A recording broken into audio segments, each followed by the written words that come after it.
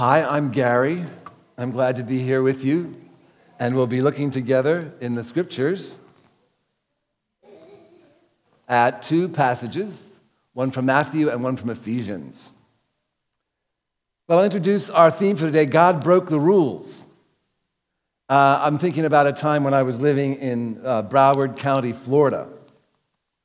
And some of you may have spent time in Florida. I spent a year there. I was doing research and development work for Covenant House, which was looking at the need for establishing a shelter for homeless youth. And we found out there was a great need, and there is a shelter there today in Fort Lauderdale.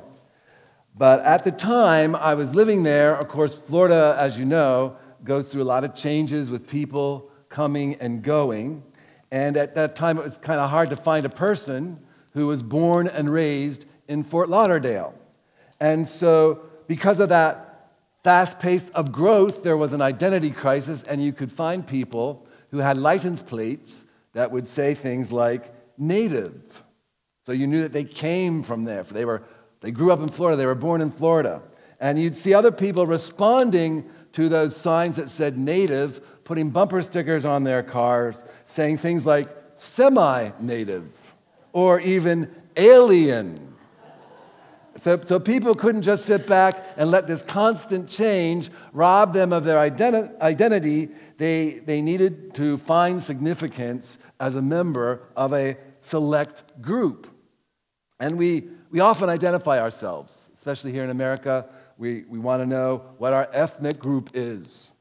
We identify ourselves throughout the world by the nations we live in. We identify ourselves by states and schools and teams and lodges and churches. And it seems here, especially in America, the group that you're a part of, the group that I'm a part of, is always number one. We're number one. Groups can be helpful if they foster a sense of community, so that we have a sense of responsibility to each other. Groups can be good if they foster love. But groups can be hurtful. Groups can be harmful if they're fostering segregation or separation or hatred, even war. Now, when you hear me talk about a group named God's people, do you think of a group that's exclusive or inclusive? Matthew wants us to know that the group called God's people is really open to everyone. And the people who call themselves God's people cannot find their self-worth or their pride in being a select group that's separate and elite. We hear the term God's people, we oftentimes think separate and elite, but that's not how God sees it. And we're going to see how Matthew tells the story of how God decided to include everyone, listening to Matthew chapter 2. After Jesus was born in Bethlehem, in the territory of Judea, during the rule of King Herod, Magi came from the east to Jerusalem. They asked, "Where is the newborn King of the Jews? We've seen his star in the east, and we've come to honor him." When King Herod heard this, he was troubled, and everyone in Jerusalem was troubled with him. He gathered all the chief priests and the legal experts and asked them where the Christ was to be born. They said, "In Bethlehem of Judea, for this is what the prophet wrote. You, Bethlehem, land of Judah, by no means are you least among the rulers of Judah, because from you will come one who governs, who will shepherd my people Israel." Then Herod secretly called the Magi and found out from them the time when the star had first appeared. He sent them to Bethlehem, saying, "Go and search carefully for the child. When you've found him, report to me, so that I may go and honor him too." When they heard the king, they went, and look, the star they had seen in the east went ahead of them until it stood over the place where the child was.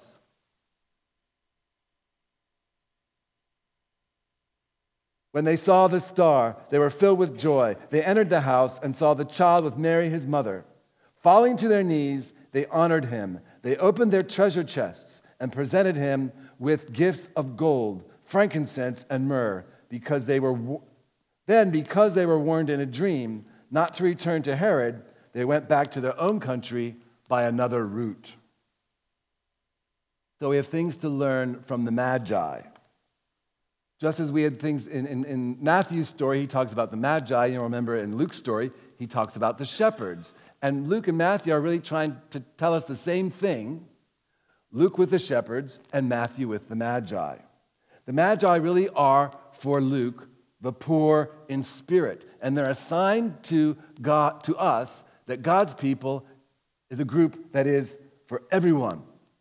Jesus has very little to offer people who depend, those of us who depend on group pride for our sense of self-worth. Jesus has very little to offer us, especially those of us who are part of that select group, that group of people called God's people, which is not a select group. God has given his, and the interesting thing is that God had given that group of people, God's people, had rules that were given to them, rules against stargazing. One of the rules that set God's people apart, and it was very important as you go through the Bible, there's things that set us apart from other people, and one of the things that set God's people apart from other people is a rule found first in Deuteronomy. Let no one be found among you who practices divination or sorcery, interprets omens, engages in witchcraft or casts spells, or who is a medium or a spiritist. And Isaiah expounds upon this idea. You have worn yourselves out asking for advice from those who study the stars and tell the future month after month. People who trust the stars are as helpless as straw in a flaming fire. These are the fortune tellers you have done business with all your life, but they don't know where they are going and they can't save you. So there were rules against stargazing, but God broke the rules. God created a star so that people who were, in those days, there was no separation between astrology and astronomy. So the Magi who were studying the stars and paying attention to the stars, God created a star for them. God broke the rules. So you see, the Magi were to God's people what a New Age author or the writer of the local horoscope in the local newspaper would be to a Christian today. We don't pay attention to those things. We don't read the horoscope, do we? The Magi were nothing like Billy Graham. They were nothing like Pope Francis or Rick Warren. God, we find out, is not a Christian, a Jew, a Muslim, or a Hindu. When Jesus was born, this contrast between these foreign magi, who obviously, if you pay attention to the story, they're kind of bumbling around. They don't really know what they're doing. They're trying to find the newborn king. But these foreign magi, if you look at them and their willingness to search and to find, and you compare them to God's people, the contrast is absolutely shocking. The Magi were enthusiastic about finding Jesus. They weren't distracted by Christmas. They were looking for Jesus. They were committed to finding Jesus. Their commitment was so high, they sacrificed their time and their money to make a very long journey to find this newborn king. And there are the people in Jerusalem. They're not astrologers. They're not reading the stars. They have lawful prophecies written in the book, God's word, about the coming of Jesus. And here's people like King Herod and the religious leaders. And at their worst, they are hostile to Jesus. At their best, they're just plain apathetic. They don't care. Not one of the scholars in Herod's court joined the Magi in searching for the promised Messiah. Not one. They thought they already had it all. They were God's people. They took pride in belonging to that select group of people. So, from the beginning, Jesus' followers are learning from this story not to trust in group pride for our sense of self-worth, because Jesus breaks the rules. You know, he engaged with people that God's chosen people considered people that they should avoid. This is a picture of Jesus looking up and finding Zacchaeus in the sycamore tree. These were people that Jesus engaged with that God's chosen people should avoid. Jesus was known for stepping out of boundaries. He stepped out of the boundaries of the culture. He stepped out of the boundaries of his religion. He was known for extending himself. He extended himself beyond his own group. He touched lepers. He ate with tax collectors. He forgave sinners. He praised foreigners for their faith. He taught women as students along with the men. You remember that the Apostle Paul, before he met Jesus, he was one of those people who took a lot of pride in being one of God's people. He was a privileged male among God's people. But after Paul met Jesus, he began to reach out to people he used to look down on. So we'll hear from Paul in Ephesians chapter 3. I, Paul, am a prisoner of Christ for you Gentiles. In Paul's day, of course, there were Jews and there were Gentiles. I always like to, for those of us in Pennsylvania, you can compare it to the Amish who you're either Amish or you're English. In Paul's day, you were Jewish or you're a Gentile. And Paul's now writing to the Gentiles who weren't part of his group. I, Paul, am a prisoner of Christ for you Gentiles. You've heard, of course, about the responsibility to distribute God's grace, which God gave to me for you, right? God showed me his secret plan in a revelation, as I mentioned briefly before. When you read this, you'll understand my insight into the secret plan about Christ. Paul had an epiphany. Earlier generations didn't know this hidden plan that God has now revealed to his holy apostles and prophets through the Spirit. This plan is that Gentiles would be co-heirs and parts of the same body, and that they would share with the Jews in the promises of God in Christ Jesus through the gospel. Paul was excited. He was excited about God's power, what he saw happening in his day. God's power could take people from different cultures. God's power could take people from different religions, different ethnic groups, different economic backgrounds, all different kinds of people. He could take those people and make them one. God's power makes peace between enemies and puts them together to serve God together. All kinds of people were adopted by Jesus, and Paul warned them that adoption should not make them act superior. Once you're in, don't forget you were once outsiders. We are to be humble, the poor in spirit, like the Magi, people who care about finding Jesus and sharing Jesus with everyone else. There was a new sister from outside of India who came to work with Mother Teresa in Calcutta. And on her first day, Mother Teresa sent the new sister to work at the home for the dying. But before this new sister went to her assignment, all the missionaries of charity celebrated the Lord's Supper together. And Mother Teresa took the new girl aside as she left that celebration of communion. And Mother Teresa said to the new girl, "You saw the pastor during the Lord's Supper, with what love and care he touched Jesus in the bread. Do the same when you go to the home, because it is the same Jesus you will find there in the broken bodies of the poor." When the new sister came back, she was had this huge, enormous smile on her face. And she came to Mother Teresa and she said, "Mother, I've been touching the body of Jesus for 3 hours." Mother Teresa asked the girl, "What were you doing?" The young woman explained, "When I arrived there, I brought a man who had fallen into a drain, and he had been stuck in that drain for some time. He was covered with wounds and dirt and maggots, and I got to clean him. I got to touch him. And I remember what you told me. I was touching the body of Jesus."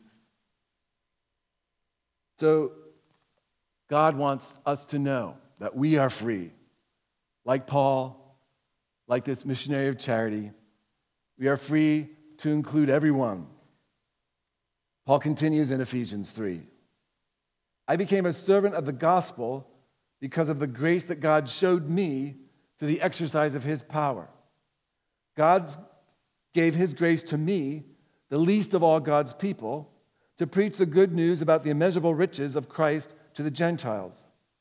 God sent me to reveal the secret plan that had been hidden since the beginning of time by God, who created everything. God's purpose is now to show the rulers and powers in the heavens the many different varieties of his wisdom through the church. That was consistent with the plan he had from the beginning of time that he accomplished through Christ Jesus our Lord. In Christ, we have bold and confident access to God through faith in him." Different varieties of people in the church. Bold and confident that people, all people, have access to God through Jesus. So Jesus wants the church to be strong. Strong because of our differences. And that's why God broke the rules, created a special star to lead Magi to Jesus. If we were to put a church together to suit ourselves, and I'm afraid this is often what we actually do, we try to put a church together to suit ourselves, and so we choose the people who are like us, who have similar family traditions, who have a similar worship style, who are like us in culture and economic status, even politics or education. We can't worship with people who are different from us. We have to worship with people who are just like us. But God is showing us that through the Magi, God wants variety. God wants to give us his strength through the gift of our differences. If we divide according to our differences, that makes us weak. If we belong to each other with our differences, then we can grow. We can become strong because now we're depending on Jesus. With all these differences, if there's going to be peace in the church, there's only one who can make peace, and that's Jesus. So we depend on him. And Paul says that's been God's plan from the very beginning. This isn't a new idea. God doesn't want me to try to make other people pray like me or worship like me or serve like me. Jesus loves our differences. A teacher wrote and organized a Christmas play telling the story of Jesus' birth. And she was very careful in the way she chose the right students for the right parts in the play. And she spent hours teaching them their lines. And she chose one of the bigger boys who had a learning disability to play the part of that traditional innkeeper. She thought he could handle the one line that he would have to speak, and because of his size, she thought he'd be the right person to sternly reject Mary and Joseph with these words, "Away with you, there's no room at this inn." And everything went well in rehearsal, which is a bad sign. All the characters played their parts according to the script. But when Mary and Joseph approached the innkeeper in costume during the performance, the boy stood silent. He was struggling to say his lines. And the prompter whispered, "Away with you. There's no room for you at this inn. And the boy repeated those lines, but obviously reluctantly. And as Mary and Joseph turned to leave, the boy suddenly, with tears in his eyes, he shouted after them, "No, wait! You can have my room." We would be in big trouble, wouldn't we? Most of us. If Jesus followed the script written for him as Messiah, if God had followed the script written for God by all the religious leaders in Jerusalem, but God didn't follow that script written for him, and Jesus didn't follow the script written for him either. He grew up to be a different kind of Messiah. He broke the rules. He didn't follow the script. And what I'm asking you today, is there a script that's been written for you that you need to forget? Are there rules that aren't from God, but from somebody else that you need to break? You see, because of Jesus, you don't have to repeat those lines that were written for you. There might be lines in the script written for you by your family, lines in the script written for you by your town or your nation or your friends or your church or your political party. You can step out of character, like the boy in the play. You can love the enemy. You can accept the outcast. Because of Jesus, I can accept the person I was taught to look down on. I can accept the person who I look down on because of how they've treated me. Because of Jesus, you can accept the person you were taught to be afraid of or the person who made you afraid. God broke the rules that exclude and divide. And eventually we know those rules that the religious leaders had written for the Messiah, those rules broke Jesus to the point of death. He's alive. And now there's forgiveness available, canceling all the curses of the past and all the hatred of the past. We thought God's promises were only for a select few, but they're for everyone. W.A. Tozer talks about the right way and the wrong way to tune pianos, and this was before all of the electronic tuners we have to tune things with today. And Tozer said, if you have 100 concert pianos, and you tune the first piano, and then tune the second piano to the first piano, and the third piano to the second piano, and the fourth piano, anyway, on down the line, in the end, there'll be discord. The pianos won't be in tune. But if you have one tuning fork and tune all the pianos to the one tuning fork, then you have unity and you have harmony. Well, obviously you know who our tuning fork is. It's Jesus. I tune myself to Jesus. You tune yourself to Jesus. If you try to tune other people to yourself, you'll just have discord and harmony. But if each person looks to Jesus and gets in tune with Jesus, then we have power that works for unity and harmony in every heart. And we'll see a miracle happening because the church is different from the world that divides. We'll be people bringing people together to find their true purpose, their true harmony in Jesus.